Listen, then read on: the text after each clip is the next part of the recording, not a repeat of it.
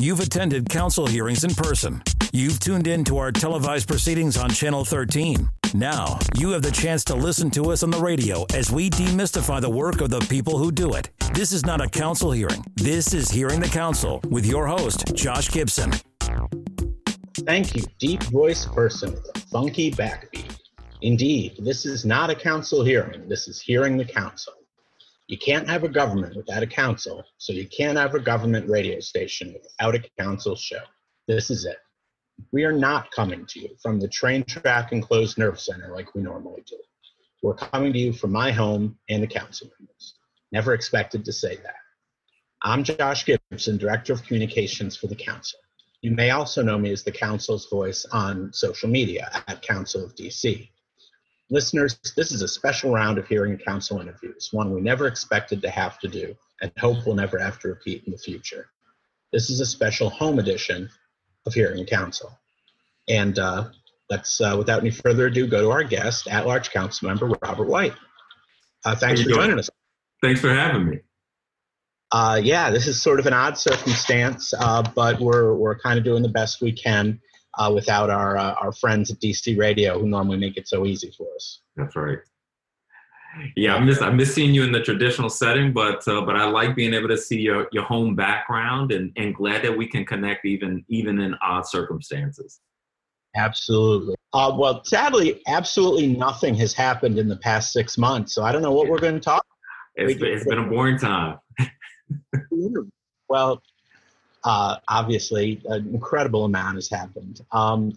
And I kind of want to, things are happening so fast and the news cycle turns so quickly, you lose track of items. Right. So what I want to do is take us back through the last few weeks, 2-3 weeks is all it is, in terms of the Black Lives Matter protests, the response, and some of the actions the council's taken. I want to take you through kind of one by one, and if you could just kind of quickly give me what your personal response was at the time, what you're feeling as someone directly affected. First of all, obviously the death of George Floyd. Yeah. What was your reaction seeing, sadly, yet another video on the news, but one that had a profound effect this time? It was when George Floyd's death first hit the airwaves. It hit me hard, as these things always do. A while ago, I stopped watching the video, so I still haven't seen the video. I'm sure I never will. I don't need any additional proof as to what's happening. I don't need any additional excitement to get me engaged on the issue.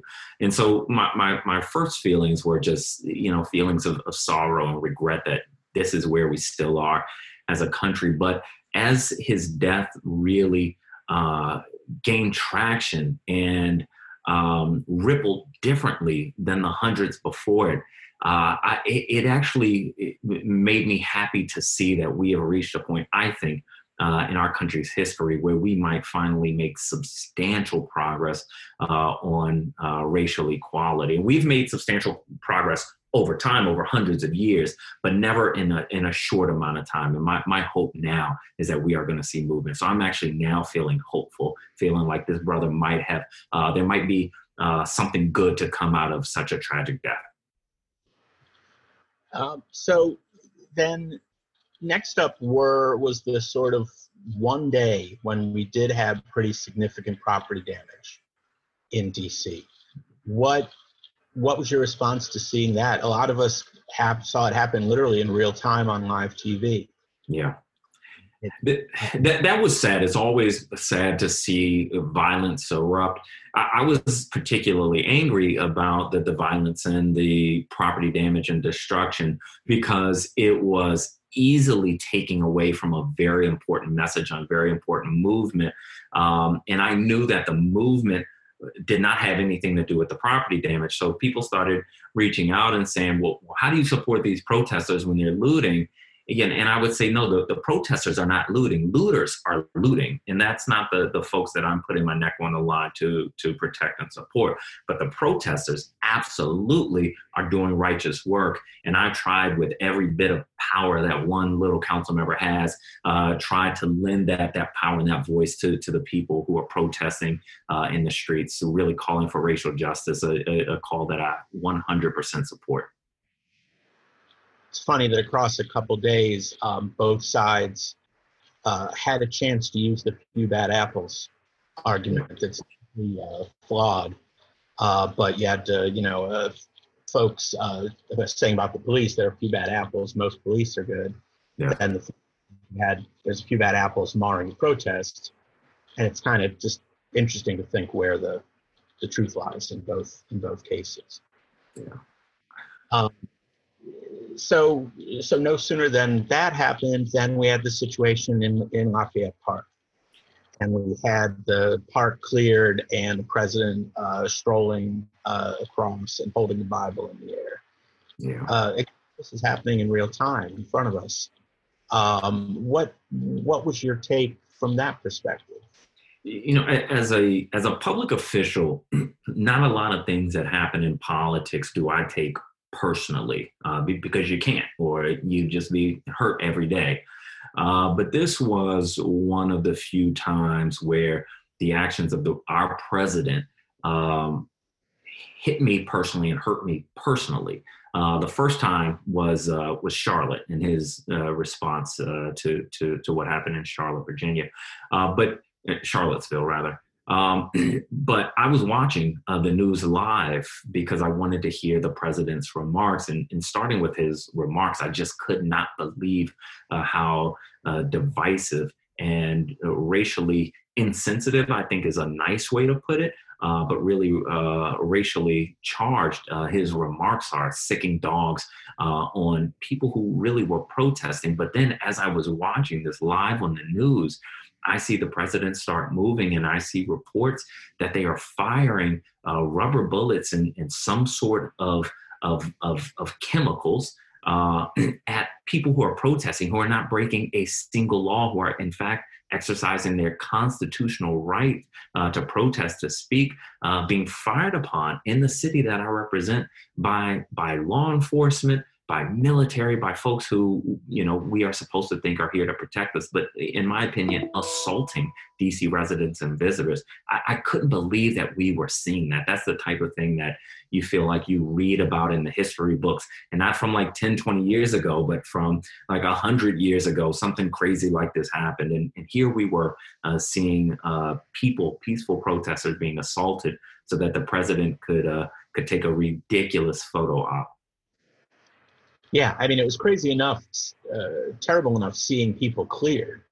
But then when you figured out why they got cleared and you're just, you can't imagine what's going to happen. Yeah.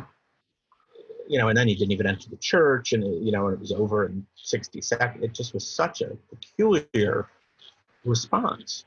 Yeah.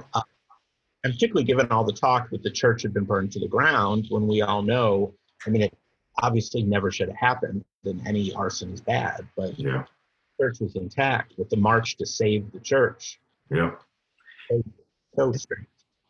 Yeah, as a person of color, I took a lot of offense to, the president's handling of that event and everything that's happened before and after the murder of George Floyd. But as a Christian, I took significant offense that the president, who just does not live out Christian values, would try to use the church as a backdrop to some ridiculous politics that he runs. It just, I've never seen anything more despicable, particularly from a high elected official. We have to at some point expect a lot more from the president of our United States. I think even as a city council member, a lowly city council member, I'd be thrown out on my tail if I ever did something so ridiculous. So how do we find this acceptable from the president of the United States?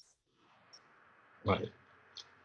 Well, if this was a TV show, it would get canceled because there's every episode ends with an unbelievable cliffhanger.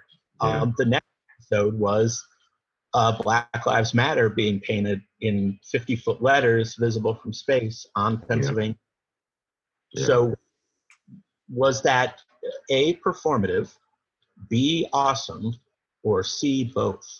It was C. So, it's no secret. I think, the mayor and I don't see eye to eye on law enforcement, on the handling of these protests. We've taken very different positions. And I do want to underscore that the position I take is that the reason behind these protests is just so important. It's so overdue. We have to, with everything that we have as elected officials, as people of color, to use whatever microphone platform we have to support this movement and not detract from it, and certainly not let opportunists who are rioting get the better of this moment.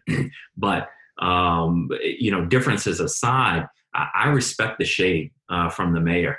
Painting Black Lives Matter, basically putting the White House on Black Lives Matter Plaza. I thought it was a great move. I thought it got, a lot of attention. And so even folks who don't see eye to eye with the mayor appreciated that movement. And now I think all of us are called, the council, the mayor, the chief of police, all of us are called to make that slogan real. So, what does Black Lives Matter mean if it doesn't mean a change in policy? And we are going to have to work together to figure out what those changes in policy mean when we visibly and vocally say that slogan, that saying, Black Lives Matter. Yeah, because something else that was performative was the Boston Tea Party. But if we want to follow that with the revolution, yeah, just because something's performative doesn't mean it's not meaningful. That's right. If you on the promise of the performance. That's right. That's my personal 2 cents. So the next chapter was the council's police reform bill. Yeah. So can you talk a bit about this? Was it preemptive and not adequately discussed before the public, or were these things that have been discussed for years and there just hadn't been a chance to put them into action? I think Charles Allen, who chairs the Judiciary Committee, said it best when he was in a recent interview, that nothing in this emergency bill was new. Everything that was in this bill are things that have been discussed for years. And in fact, even though I don't sit on the Judiciary Committee, I have attended some of the Judiciary Judiciary Committee hearings on matters of policing. And we have heard, and I know Charles has heard even more than I have as chair of the committee, we've heard from residents about so many police tactics and the impact that it has on individuals, on communities. And so it was important that in this moment, we take an affirmative step. And I would say that the policing bill, most people, I think, would agree that in some ways it didn't go far enough. But there are a number of things that we can do quickly, knowing that they are overdue. And then there are a number of things that we know need to happen, but they bear conversation, an opportunity to really flesh out the details. And so I think that there are more police reform bills on the horizon. And despite the message that folks are hearing from the police chief, I don't see these bills as an attack on our police officers. Our police officers are called to act in certain ways and called to act on many things. And they are given the rules and the guidelines. They don't, these line officers don't create them themselves. And so when the council says, no, we need to do something better and we need to have policy changes and we need to implement more transparency, that is just not the same as saying you don't support or respect the people who put their lives on the line to keep us safe. But our police agent, our police office, police force is an agency, just like every other agency in the city. And the council makes changes to every agency, probably less police than others. And maybe that's the reason we're so backlogged in these reforms. But we do have to remember that law enforcement is an agency. These are government employees, and the council is fully within its prerogative and in fact, within its duty when we act to kind of curtail things and address problems that we are seeing or hearing from the public. Right, and folks need to remember also that, like all emergency bills, this bill is paired with a temporary bill and a permanent bill. And for those bills, there are additional votes, additional opportunities to amend, and significant opportunity for public comment. So, Right. and a lot of things are painted as either or. It wasn't like act quickly or have public input. That's right. It's acted quickly and will have public input on the permanent bill. Now, on sticking with the bill for a minute, one piece of the bill, because it was a police reform, but also sort of a broader justice reform effort, was an effort you had been pushing for some time to return votes to those who've been convicted, particularly, I think, in this instance, the folks in the DC jail. Can you speak a bit about what portion of your past effort was included in this emergency and what was not included from the original bill? So I introduced, with the support of the entire council last year, the Restore the Vote bill, which would return the right to vote to DC residents who are incarcerated with felony convictions. And this is a particularly important thing because so many of us just assume that folks who are incarcerated never were able to vote and shouldn't be able to vote. But as soon as you start to peel back that onion, you realize that that's just not true. In fact, the District of Columbia in most states took away the right to vote from people who are incarcerated during Jim Crow, really to suppress the power and the voice of particularly African Americans. So my bill, the Restore the Vote full bill, would restore the right to vote to any DC resident incarcerated in DC or in the Federal Bureau of Prisons with a felony conviction. Because of the limited reach of emergency bills, we only included the provision, the right to the vote, the restore the vote for people in DC jail. The emergency bills cannot have a fiscal impact, and voting outside of DC will have a fiscal impact because at minimum, we will have to mail you a ballot.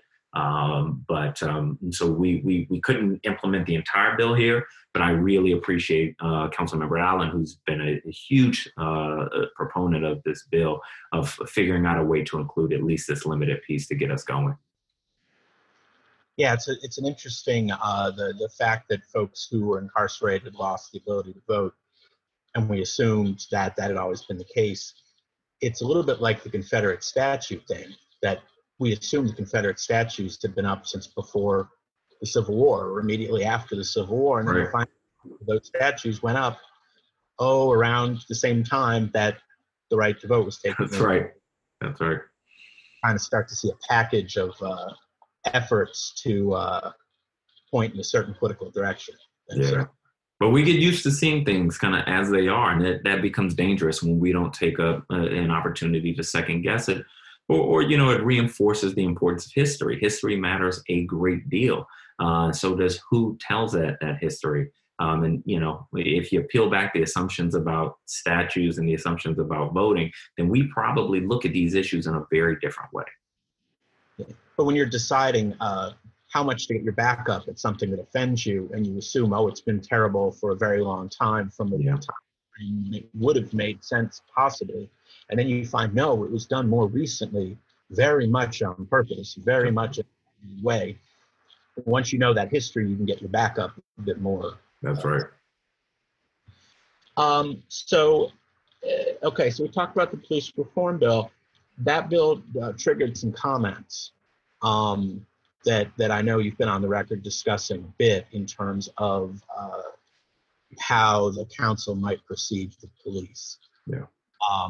And we've gotten into this a bit, but can you just talk a little bit about how you think, basically what happened and how you think the council can, or if it needs to, repair relations with the police or vice versa? Yeah, well, I think our Chief Newsham didn't like the bill, and in talking to his officers, told them multiple times that the DC Council had abandoned them, which is an unfortunate and a dangerous thing. I mean, imagine if every time the council passed a bill that impacts an agency, the head of that agency, told those employees that the DC council, it hates you and doesn't respect you and doesn't support you, what would our city look like? It would not be a good place. So I think, for one, it was highly inappropriate. That's just not the role of an agency head. Nor I think does it reflect well upon an agency for whom there's an argument about whether their de-escalation tactics are sufficient. Was this a de-escalation tactic or an escalation tactic? And indeed, I think most of us think that it really escalated an issue and added significant division. So it did increase the challenge for the council to have an open dialogue with police officers. And these are folks who I have to believe the same things that led me to become a council member led many police officers to become officers, wanting to do better for the community, believing that you had something to give to this role, and also knowing that not everybody who does your role is good or good at it. And so sometimes, you end up lobbed in with a whole bunch of other folks. And so police officers, I think, are trying to figure out where they stand and what their future is, including their future employment. And so the comments of our chief really kind of, I think, led officers to believe that the council wants to fire them all and doesn't respect their work. And I don't think that's the case at all. We do respect their work. But if we, again, peel back this onion, start to ask questions, do we need armed city employees with lead jurisdiction for someone driving with a broken taillight? I don't think so. Do we need armed city employees addressing an issue of public intoxication? Probably not.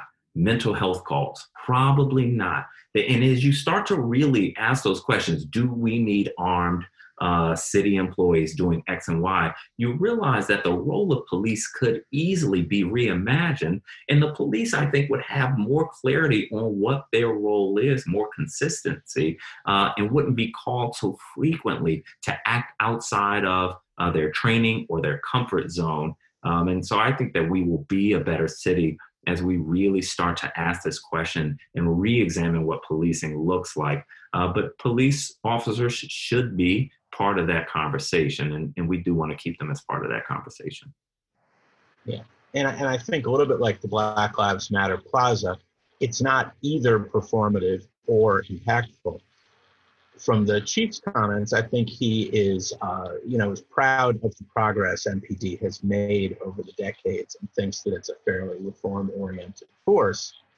That can be true, but that doesn't mean you don't need further reforms. So I think it's another case where recognizing there is a both and is helpful.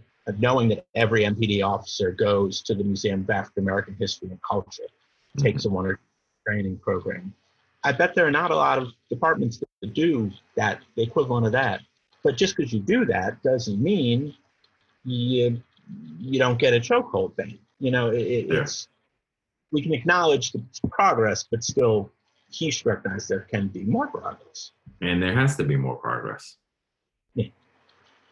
And then sort of the final phase of this is it's gotten, we had Juneteenth on Friday, but it's gotten kind of quiet. What do you think happens next? Are folks going to go back to not seeing this, kind of like with COVID? I mean, it's not the first story on the news. Do people get lazy, skip their bad habits, and we slip back into the old ways? Or what do you think's going to happen next, and what are you going to do to stop us from sliding back into laziness?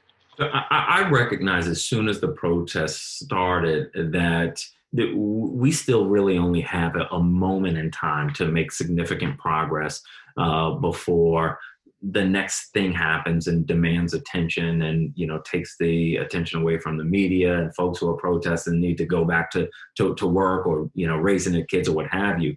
So the next step is really for people like me and people in positions of power and influence to listen to people in the streets. Folks shouldn't have to march and protest for the rest of their lives in order to get councils and Congress and state legislatures to listen.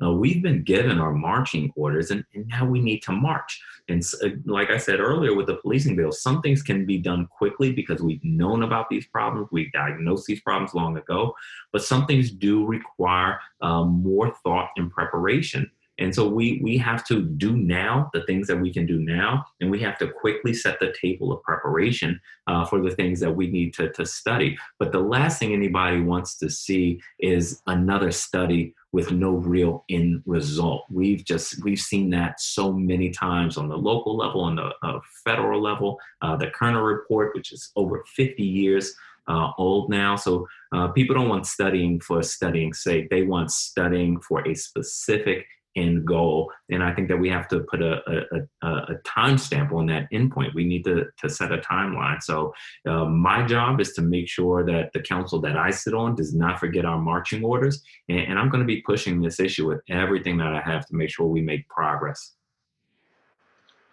Well, that transitions to one more topic I'd like to hit you on, which is the budget.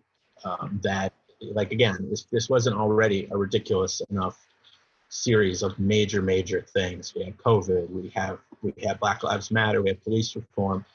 Now we got a budget that we have to pass. It's basically 5 weeks. That has much less money in it, thanks to COVID, and has much more importance to it, thanks to Black Lives Matter and protests. So how does this season end? How do we solve the money problems and take this serious look at race issues that recent circumstances require? Well, we're in a recession. Our finances are significantly impacted due to COVID-19, and there are a couple things that we have to do in this budget, even with limited resources.